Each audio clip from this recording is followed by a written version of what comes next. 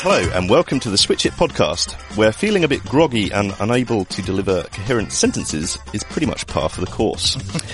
Yes, we're here to look back on a contest that left a couple of Australia batsmen seeing stars and everyone else seeing a star in the making, as Jofra Archer's debut turned a damp Lord's Test into must-watch TV with a performance so fast and furious it pretty much broke through the paywall. I'm joined in the studio by Mark Butcher and Osman Semiuddin, one of whom knows what it feels like to be bounced at 90 miles an hour. First things first, breaking news out of Headingley is that Stephen Smith has been ruled out of the third test due to the after effects of his concussion.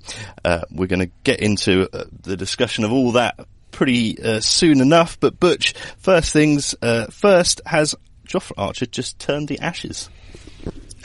Not off. You know, I wish I could sound surprised about what he has done, but I'm not. I'm not surprised in the slightest. You know, go figure. A guy who can hit sort of 96, 97 miles per hour, seemingly bowl spells longer than anything that ever came out of Hogwarts, and you know, and get the ball to bounce. Nice line. Alarming. Thanks. It just came to me. It's as if by magic. Hey, what more? And get the ball to bounce so steeply from much closer to the batsman than is sort of polite, is, you know, it's unlikely that he wasn't going to have an effect. The thing that I'm most concerned about for him is whether or not, you know, if he's going to bowl half of England's overs, how many test matches he's going to be able to see him and enjoy him for.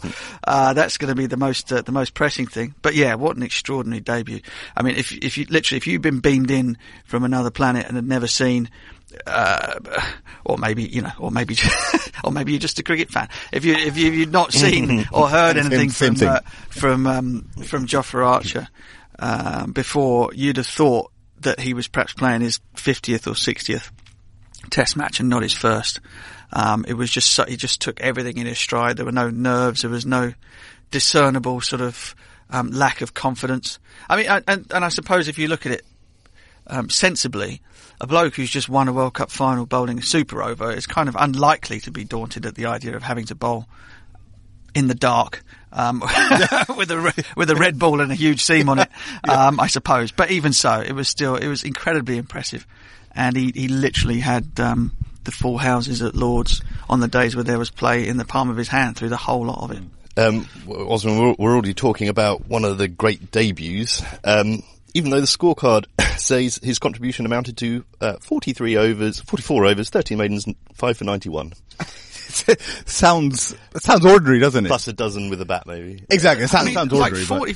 But 44 overs, most of which the deliveries were in the 90s. Yeah. And he only went for 91. I mean, he's going just over 2 and over for a quick bowler bowling that amount. I mean, that's just nonsense. Was there a little bit of, not criticism, but was there a little bit of questioning about his first spell in the test where maybe he didn't make the batsman play often enough? I think that there was something about that, wasn't it? It was certainly a talking point, that initially in that first day that he might have wasted the new ball the evening of the Thursday, and Walk should have came back. We've sat here in various switches over the years and criticised Anderson and Broad for doing the same. So we may be able to forgive him for that. A little bit, maybe. But no, that spell, that spell on the third day, wasn't it? Saturday afternoon. Saturday afternoon was the one, and it was just an insane. Yeah, the thing is, day 4 by that point. Well, you remember all these stories about kind of ferocious spells that you've heard about in the past, with Holding to boycott that over. That was only an over, really. But Wasim Akram to Steve Waugh at Pindi, I always heard about. Back in '94, it was a dead pitch, but he just and Waugh says it's one of the fastest spells that he's faced, and that's Steve Waugh saying that about someone.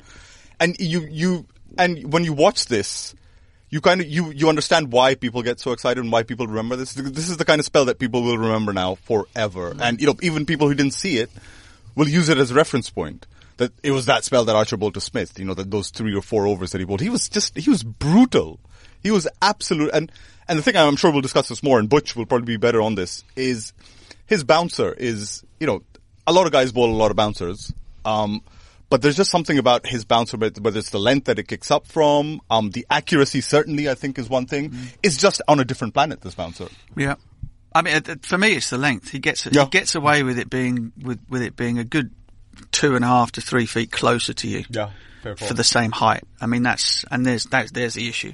He was aided and abetted by, again, a surface that was two-paced, and at two-paced and a little bit up and down, you were never quite sure as to the height of the short ball, even the full ball actually at times. Yeah. Just ask Tim Payne on the first day. But I mean, having said that, in Test matches, sort of pitches that are a little bit indeterminate in terms of what they're going to give you are excusable, I think, in Test matches, because the game is about taking those 5 wickets. days. I'm not very keen on them in one-day games. I'm not very keen on pitches that change over the course of 100 overs. That's a surprise to hear you say that. But yeah, but in Test matches, it's not such a big deal. I do wonder whether or not the groundsman would have wanted it to be like that. I'm sure he didn't, but that's how it was, and thankfully it was like that, because otherwise, losing all that time in the game, you wouldn't have had anywhere near the drama that we had. But having said that, again, if you as a batsman, you're facing somebody. The worst pitches to face quick bowling on were always ones where the bounce was low, because quick bouncy pitches, etc., or decent pace, decent carry pitches.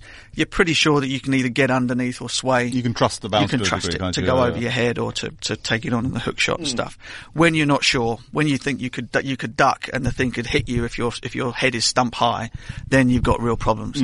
And that was exploited absolutely brilliantly. But I mean, glad you mentioned that spell, because he'd already bowled virtually all of the overs in the first session of that game, and then produced the fastest spell of the game. Yeah. I mean, the stamina on the kid is unbelievable. It's insane. He didn't look tired at the end of it either. And he posted something on the Jofra Damas account getting up. of him getting up with a Zimmer frame from his sofa, and I hope that's not the cut. But again, I remember thinking on the Saturday, I was sat there watching that spell. Watch the first morning session. I'm thinking to myself, England have got a really good chance of winning this game here, but if they can win it, then this kid's going to bowl all the overs on Saturday, and then he's got to do it again tomorrow. And I'm thinking to myself, this is madness. You've got a left arm spinner who can contain for you at one end. You've got the King of Lords in Chris Wokes barely doing anything.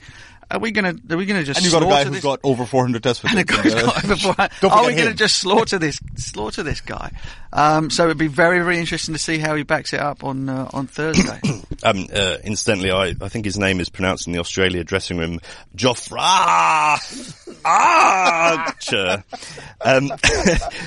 We've seen him lead the way for England with the ball at the World Cup. He closed out victory in a super over in some of the most dramatic circumstances imaginable in the final. And then he said before Lords that red ball was his favourite format. You can't argue with him. No, I mean, I'm guessing, that one of the things that you are denied as a cricket fan, is the fact that he can only bowl 10 in a 50 over game, or 4 in a T20 game. Yeah. He can bowl, he might be able to bowl 100 overs in a Test match if he carries on the way that he's going. And sometimes cranking it up to sort of 96 miles an hour doesn't help you not concede runs in a one-day game. Smith was top edging hooks over the keeper, and I think that spell that the key spell was something like 8 overs for 31.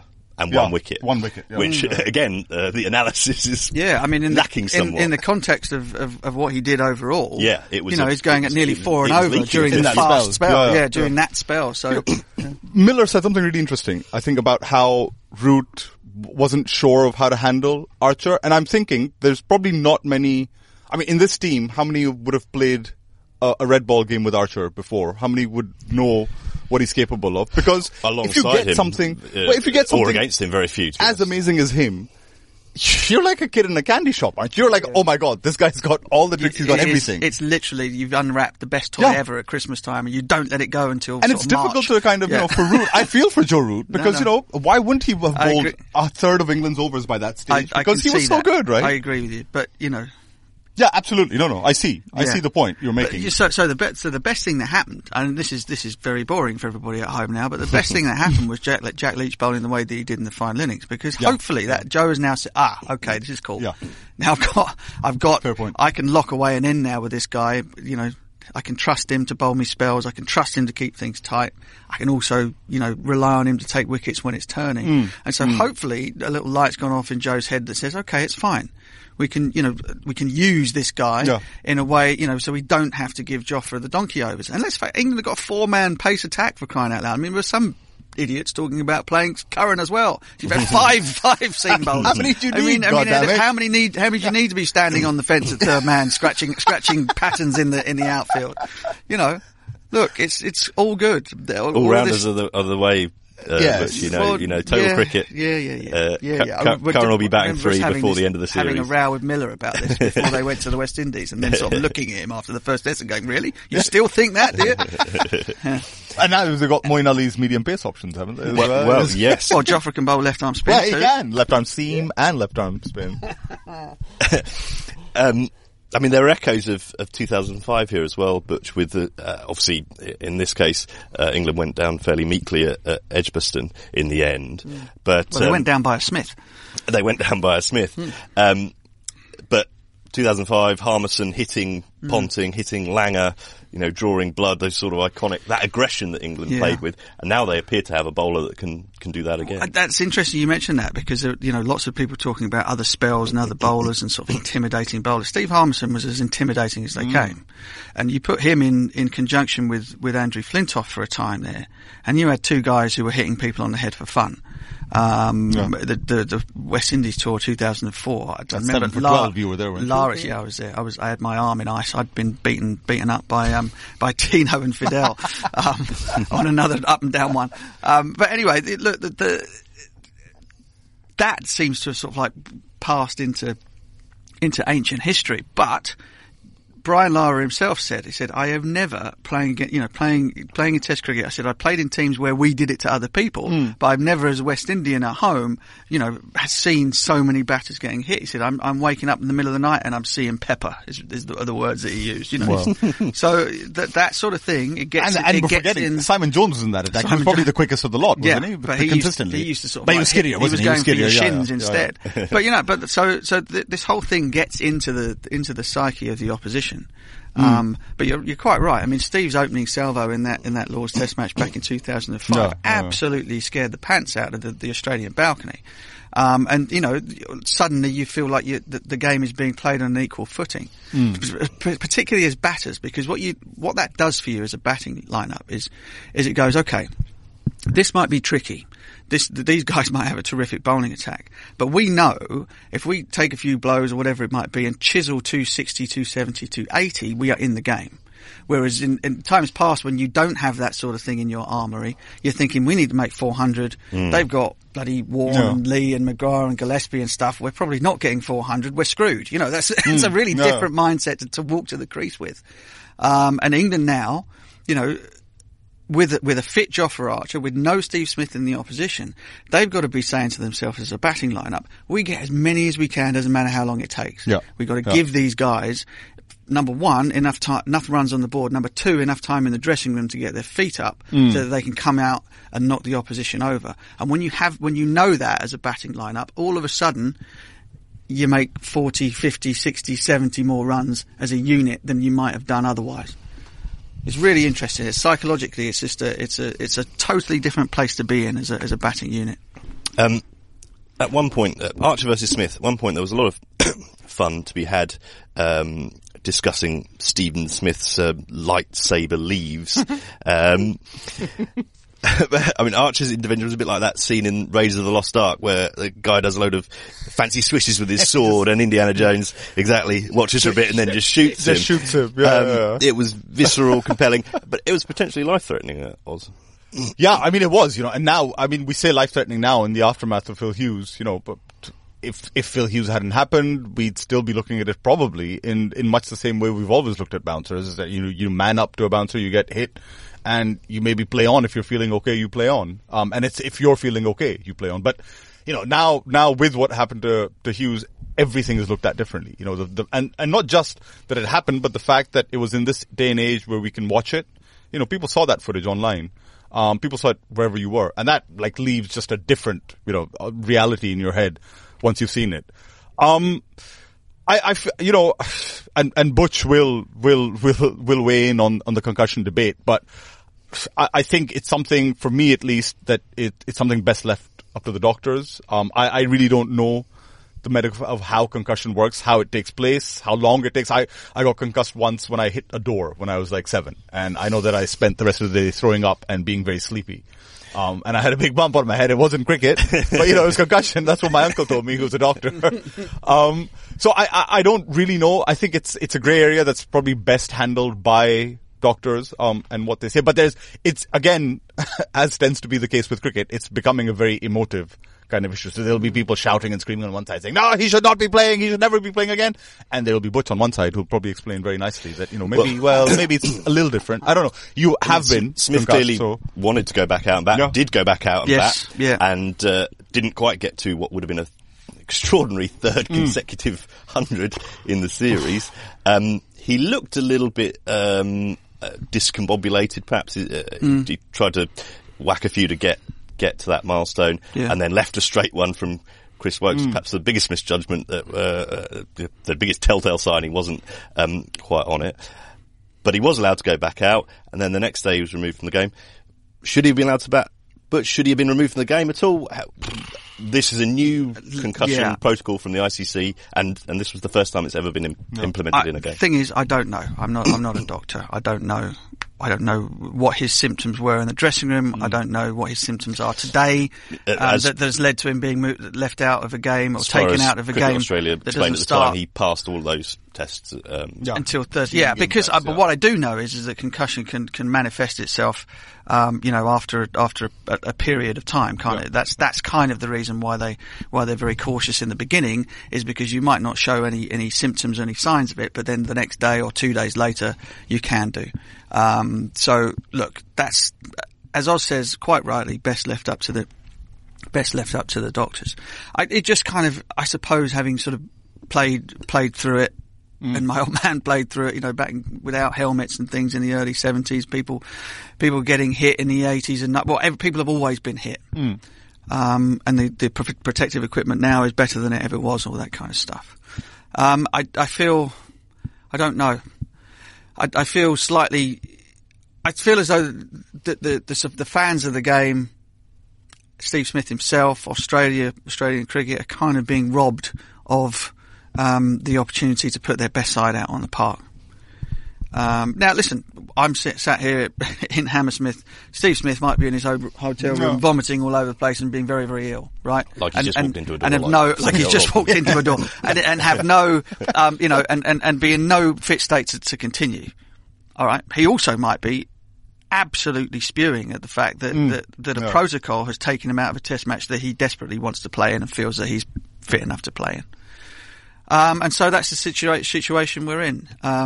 I mean, would you remember, we were just talking before this, we started, and, you know, you got hit by Tino Best. You remember getting hit by Tino Best once on that too? I got hit. Would you have preferred to have had the kind of medical advice on the test that they now have? Hell no. No? Okay.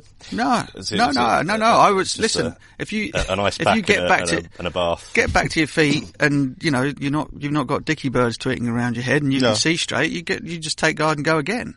I mean, the only time I left the field, after being hit on the head was this glorious scar that I have over my right eye, where Matt Nicholson hit me at Perth, on the 98-99 tour.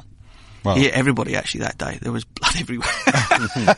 And it just went straight through the gap in my grill. I used to have the grill sort of like the width that wouldn't be allowed now. And the ball went straight through, hit me there, and sort of tore open my forehead, so you could actually see the plate behind, you know.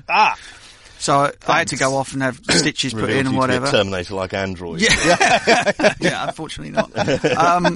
And, you know, I spent the next 2 or 3 days in a darkened room, not because of concussion, but because I was embarrassed, because I made a really bad mistake, kind of didn't, you know, and just didn't really want to face the world afterwards.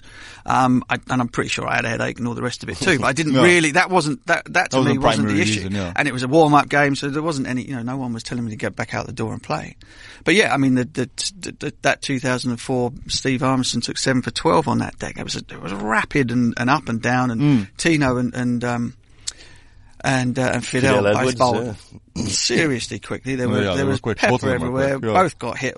Nasser and I put 150 or something, which was worth plenty more than I would have scored elsewhere. No.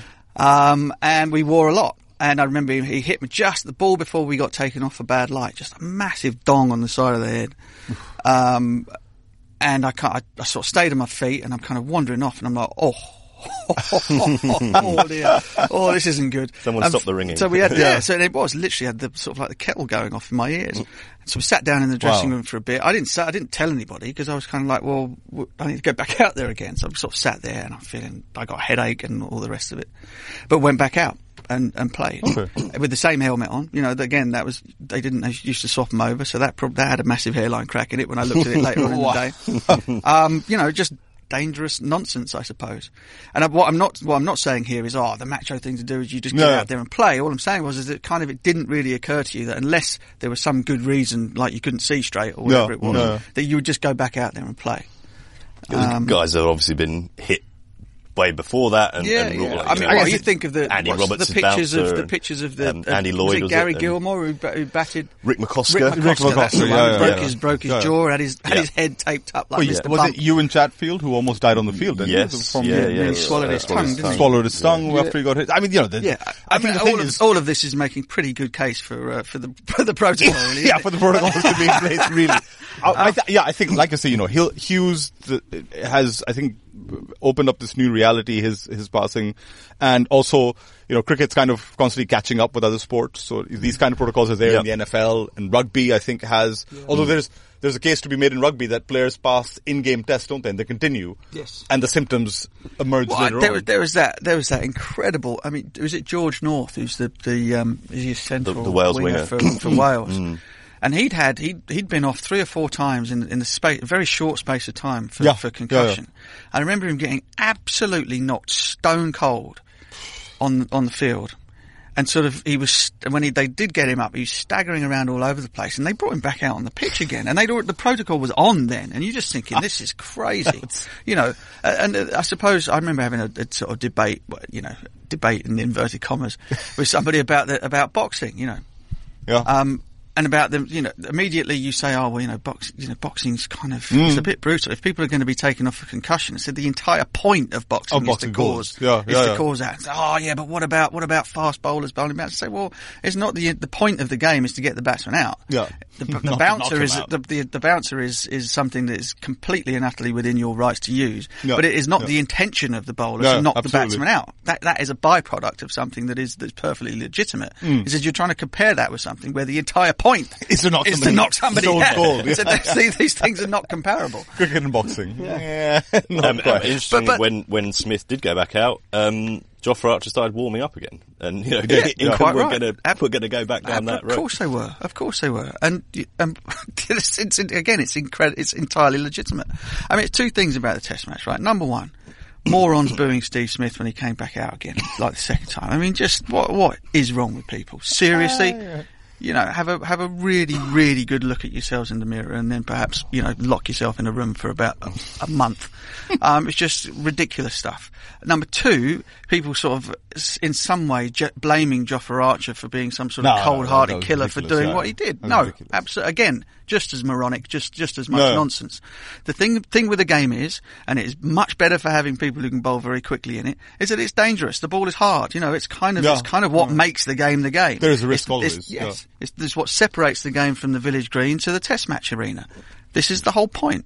You know, the whole point is that it can be dangerous, and that your heart rate goes up to 200 and you're sweating bullets because some guy is throwing a missile at you at very, very high velocity. You remember when Mitchell Johnson pinged Virat Kohli, the first ball Kohli faced, I think, in that 2014 series, just after Phil Hughes' death. Right on the badge, wasn't it? And then he didn't bowl a bouncer at him, or I think any bouncer after that for a while. So, you know, just thinking of you saying Archer warming up when Smith came out again, it would have, I'm sure Archer would have probably bowled as he was before, you know, because he wants to get a wicket. And that bouncer was as good a way of getting a wicket of Steve Smith as anything has shown up in the series. You know, some of those top edges weren't in control or whatever.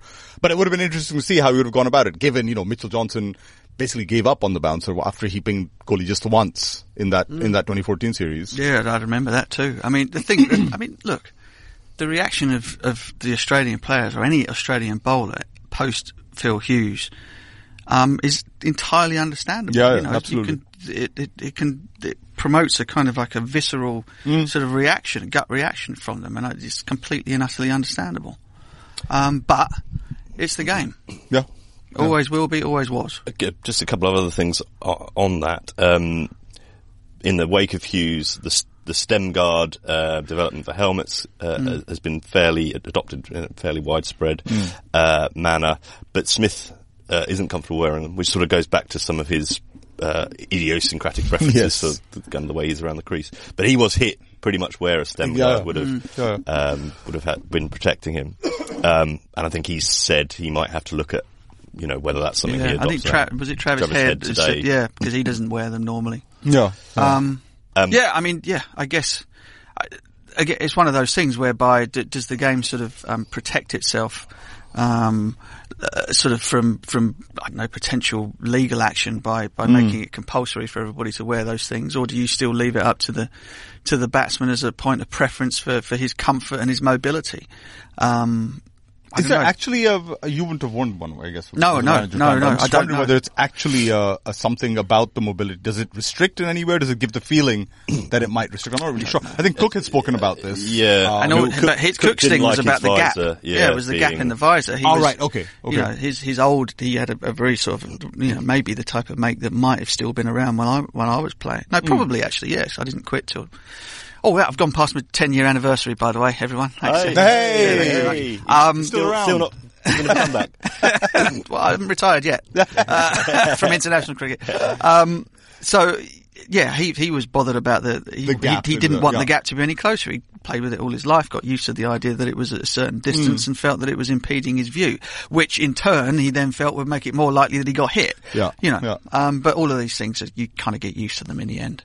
You do. It's just, you wear it for long enough and suddenly you stop noticing it's there. So that's probably the same with the neck guard. With the same thing, yeah. And then the other thing is whether, and I think this suggestion has been raised, but whether team doctors or whether there should be, as in some other sports like NFL, neutral sort of arbiters here, because the Dr. Richard Saw, who we saw a lot of on that afternoon, is in an invidious position, isn't he? Whereby he's potentially ruling out someone that is our teammate, but his employers are the same. Yeah. And yet he's a medical professional who we expect to do, everything by the book. Is there a case for this being, there being neutral kind of voices here to rule on this, or is that just not feasible? No, I don't think so. It's really difficult to bring that in, I think. A lot of teams don't go around with doctors. There's been cases, I think, where teams have had to use the opposition team's doctor on concussion. Wasn't there one? Dr. Richard Saw, I think earlier this year, Sri Lanka in Australia. That's right. Kushal Perera hit on the head, and his advice, I believe, was that Kushal shouldn't bat. Yeah, but he did. Yeah, I think that's right. He did go on, not that Sri Lanka were wary that they were being stitched up by the Aussie doctor, but they just took their own view. Well, I guess on that, I think it's to do with the fact that the protocols are new and people are still getting used to them. Well, I mean, you shouldn't be able to do that, should you? Yeah. If the protocol is absolute, then you should not be able to go, because basically all of what this does, just to be 100% clear, is it takes it out of the hands of the player. The individual, generally speaking, will always want to go go back out there and play and bat. Particularly if you're on 90 and you want to get your name up. All of those things. Particularly if you're feeling all right. Yeah, and it's a crucial part of the match. So the point is that the protocol, once a doctor has deemed that you've been concussed and you can't go, then that's the argument over. There is no more. There's no other point of being able to come back from that and overturning that. And so if a team decides, Australia have obviously decided that you take the medical advice on offer and you do as they say. Probably because they get sued if anything happened to Steve Smith, CA have been at the forefront of developing this. This is all this is their directive, isn't it? Of course it is, because of what happened on their turf. So, it's just, the thing is, it's just so, it's kind of beyond my comprehension, and I feel like I've kind of spoken about something that I don't know enough about. But I'm just telling you how it was and how and how nothing ever happened to anybody, as a result of not taking a week off or whatever after being hit. And it's gone that way for years. Correct. So, Yeah, that's all I'm saying. We're still, I think, as a society at large, learning more about the effects of hits to the head and all that sort of thing down the line and so on. I mean, you can all see what's happened to me now, can't you? There was something was definitely up. She should have stayed off after Tino. You're still convincing us here, week after week, Butch. We, of course, Smith's concussion, that led to the first substitution, a man, Marnus Labuschagne, who, if not quite like for a guy who averages 63 in tests, so that's probably not possible. But, he acquitted himself pretty well, having also been pranged in the grill by Jofra Archer's second ball. I'm telling you, man, these guys, Australian players, they just have like these perfect narratives. Like, he comes on as a history-making sub, probably with his own place kind of under question, whether his own worth kind of under question, because he hasn't really lit the international cricket world up with, played a handful of tests in different positions in the order. He's held some good catches, I think, close in, but he's been remembered for a couple of dozy run-outs as well. There was one in the UAE as well. He's not really, lit anyone up. And then here he comes out facing, the new bad boy of fast bowling, and he gets pinged by him as well. But he comes out with 59 was it ultimately, I think? Match-saving innings, essentially. Played really well. And it's the story that writes itself. I do envy Australian journalists when they have such easy stories to write. Pakistan never have great stories. Pakistan are the most boring team out there. There's no stories ever to write about Pakistan. I mean, considering we had, 2.5 days out of 5, there was just, there was just story after story after story, wasn't it? It must have been a brilliant test match to have been working on for you boys. Yes. Thank you. It was one of the good ones. It wasn't just Jofra v Australia, as you've hinted at. Ben Stokes was actually man of the match. And, his 100. Forgotten about that. on the final day, or spanning kind of the fourth evening, his first in 2 years, his first since the whole Bristol thing. Best batsman in that side. There we go. Hard to argue with that. I mean, technically, just the way he's been playing. And technically, he's playing so well, and his sort of his thought processes and his his application is just so good at the moment. He's just throughout the World Cup, and now he's adapted his game, and he has the game that he can adapt it to any situation that comes upon him. I still remember watching that innings against Sri Lanka. England lost, but the way he took off at the end, knowing that, okay, this is the time to now go. He was a couple of hits away from taking that home to what would have been an amazing last wicket win against Sri Lanka. That innings was outstanding. And he's been doing that throughout the World Cup and now in the Ashes. That innings at Lord's was outstanding. Serious maturity. Because England were in serious trouble when he came out, right? England were in serious. And the Test match did that all the way through, didn't it? You're thinking, so Australia may have dropped a bit of a rick. Bowling first on day one, seeing what we saw and also seeing what we've seen from Lord's pitches all season. Is that they kind of become more unpredictable. But there's also the point of view where they're thinking, well, if we're going to lose a load of time, our best way of winning the test match is to bowl first, bat once, and knock England over again. And all of those things were still possible come Saturday, weren't they? No, Friday. Was it Friday, Saturday? Come Saturday, yeah. Come Saturday. So listen, still the first innings. Just Stokes' innings. In conjunction with Buttler again, it's kind of, they swapped him around in the order, which looks better, doesn't it? Him at 5. Which I think Stokes said was partly due to his reduced workload because Jofra Archer was bowling all the overs. Yeah. Okay, well, I mean, fair enough. But I think, Ben could probably bat 4, 5 anyway. That's a fair 3 shot. if he wasn't batting. But forget that for a second. Jack Callis did it. It was a really, really good innings. Really sensational. And particularly, I suppose, given he looked like Nathan Lyons, he's going to be Nathan Lyons' 356th Test wicket go above Dennis. That fourth evening when I think he would have been LBW on review if Australia had used it. He was dropped by Warner at slip. Well, with all the shuffling England have done with their order over the years, and you've written about this as well. It's surely Stokes going higher up. I guess now Jofra allows them to do it, but Stokes going higher up, is that that's a viable option, isn't it? I mean, Well, I think him staying at 5 is a pretty good option. I think he could definitely bat 4. I mean, I'm just wondering. Yeah, he could bat 4, couldn't he? But to the end, I mean, people were talking about you bring in Sam Curran and shuffle everybody up the order. I don't like that. I still think that if Ben Stokes is going to bat 5, he needs to be 5 or 4. He needs to be one of 6 batsmen in that team. Yeah. There's no point in having a world class all rounder in your side if you're not going to play an extra batsman. Is there? What's the point? Yeah, that's exactly it. What happens above him? I mean, good Lord. Sorry, saving things up for later. Yeah. I don't know how many times I have Joe to say it on Denley the at show. 4. Oh, there you go. I mean, it's just happening again, isn't it?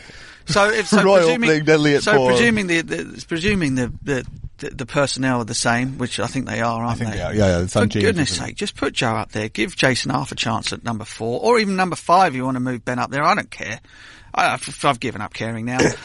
Just do something sensible. Stop being stupid about this whole thing. So saying move Root up to open, are you? Or? No. Joe Denley. Denley. Oh, Denley, sorry. Because this is easily ignored. Easily ignored. Whilst Ben's played so brilliantly down there. The other left-hander in that top 6, Rory Burns. For me, yes, he made the 100 in the Test match at Edgbaston, but for me, in both innings in that Test match, he looked bloody good until he was nicked off by a couple of good deliveries, Yeah. It just looks to be, the movements are slightly less jerky. He's kind of in behind the ball. Yeah, his he looked good in the first innings, judgment of what to leave and what not to absolutely. leave, very, very good. And he got 2 snorters. So, I mean, great. He played bloody well in both of those knocks. It was Miller said, I think after that first innings, he was the only man batting in position. Right. Yeah. Well, there you go. And he took a couple of really good catches at third slip, and he's just starting to. The fact that people are not talking about him at all means you're kind of happy. Yeah. He's doing a good job. So Joe Denny's he's standing on the trapdoor now, right? So you go up, get him to open, get him to if he makes a couple of scores, brilliant. Absolutely awesome. He can stay on the side for as long as he's doing that, chiseling them out. Just give the other guys a bit of a chance. Yeah, particularly Jason. I mean, the first innings dismissal was just a classic I'm not an opening batsman dismissal. The ball moved. It was a good delivery, full pelt. It's moved, right? Jabbing out. But somebody who has trained himself as an opener, because it's a specialist position, would have held the line or would have pulled his hands on the inside instead of flinching at it. And that's just a lack of training. It's a lack of job training. They've got, they've put you in front of the photocopying machine without telling you how it works and expecting you to get reams of the stuff out in no time at all. Never happens, never work. It's just, come on. Instead, do something about it. Spilled coffee straight into it. Yeah. Actually, or a picture of you. No. To be fair, I think Denley looked good in that second innings, didn't he? Yeah. Second but innings. him and Burns, staved off the first. And he looked okay. But is Joe Denley the man you want walking to the crease? No, at number 4? Of course which you said before, yeah. He's best player in the side. Number 4. So you want him walking in at 0 for 0? Yes. That's what he does. It's his job. This might He's the guy in front of the photocopy machine, isn't he? He is the guy there. He knows there. what to do. Give him the photocopy machine. He's done it before. He's done plenty of photocopying in county cricket. Give him a chance. One of the good things about this test was that Australia, if they perhaps held their chances or used the DRS, they might have won. It did swing back and forth. But going to Headingley next, a ground where Australia have actually won 4 out of their last 5 tests against England. We all know the one they didn't win. Remind me. I don't know which one. No. Before your time. But is momentum here? It's one of those dirty words. But do England have it after a draw at Lords and the Jofra effect and Smith being out particularly? Well, that's it. You've just summed it up. Jofra in, huge plus for England. Enormous, huge shifting of tectonic plates. Yes. In terms of England's hopes, and no, Smith is just as huge. It's just as earthquake inducing for Australia. So yeah, huge. However, both teams have still got the same issues, top order worries. Yeah. Australia now will be thinking again, do we shuffle the pack once more with the bowlers? Does Pattinson come back in? Do they think we need Stark to kind of counter Archer? Who do any of them come in for? I don't know. I mean, Peter Siddle, perhaps 2 test matches on the bounce. They might think that the turnaround for this one's a bit quick for him. The banana He's eating not the vegan. youngest. And he's But not- he's a vegan, so he's This more is true. superhuman than the rest of us. It Banana removes man, it removes years from you. Of course it does. So you know there are issues there, and it's just set up brilliantly, isn't it? For the rest of it, I think there was a slight danger after us losing at Edgbaston that the public might have just gone, well, you know what, we won the World Cup, let's just not worry about the Ashes. Yeah, That's yeah. not going to happen now. Not now. People will be watching, and not just because it's the World Test Championship, Oz. It's Well, you know who's leading that table, right?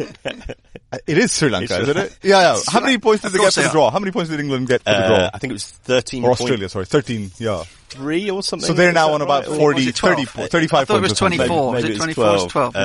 24 and yeah. 12, so it's 36 Yeah. points, whereas Sri Lanka now are outright leaders with 60 points. So they're top of the table, folks. Keep an eye on that league table. It's going to change very quickly. That is- Well, see, neither team winning this next Test match at Headingley will get them anywhere near 60 points, will they? No. No. It's, There you go. Right, there we go. And Okay. New Zealand have a chance to go top of the table as well if they win. Remember that. Keep that in mind, Joint folks. top of the table. Joint top of the table with Sri Lanka if they win the next unless test. someone gets an over 8 penalty. Yes! We're talking about it. That's the main thing. Okay, I think that's a long enough spell for today. We've reached Archer-like levels. Lords was a work of Archer, and England will be hoping for something else to hang in the gallery at Leeds. Either way, we'll be back to frame it all next week. My thanks to Butch and Oz, and to you for tuning in to the Switch It podcast on ESPNcricinfo.com.